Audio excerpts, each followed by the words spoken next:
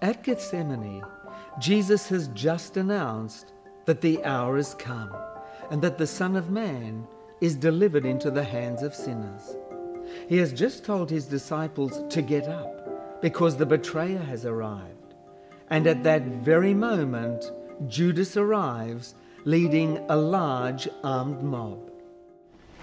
Just as he was speaking, Judas, one of the 12, appeared. With him was a crowd armed with swords and clubs, sent from the chief priests, the teachers of the law, and the elders. Judas appears at the head of the mob.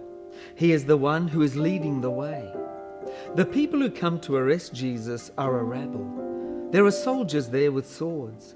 These are likely part of the temple guard under the authority of the high priest. Together with them, there are people who have brought along clubs in order to be part of the action. Mark mentions that the crowd was sent from the chief priests, the teachers of the law, and the elders. The chief priests were Sadducees, and they were in charge of the temple in Jerusalem. The teachers of the law were the theologians of their religion. The elders sat on the 71-seat Sanhedrin, the supreme council and court of the Jewish people. I wonder if the people in this mob were proud of themselves.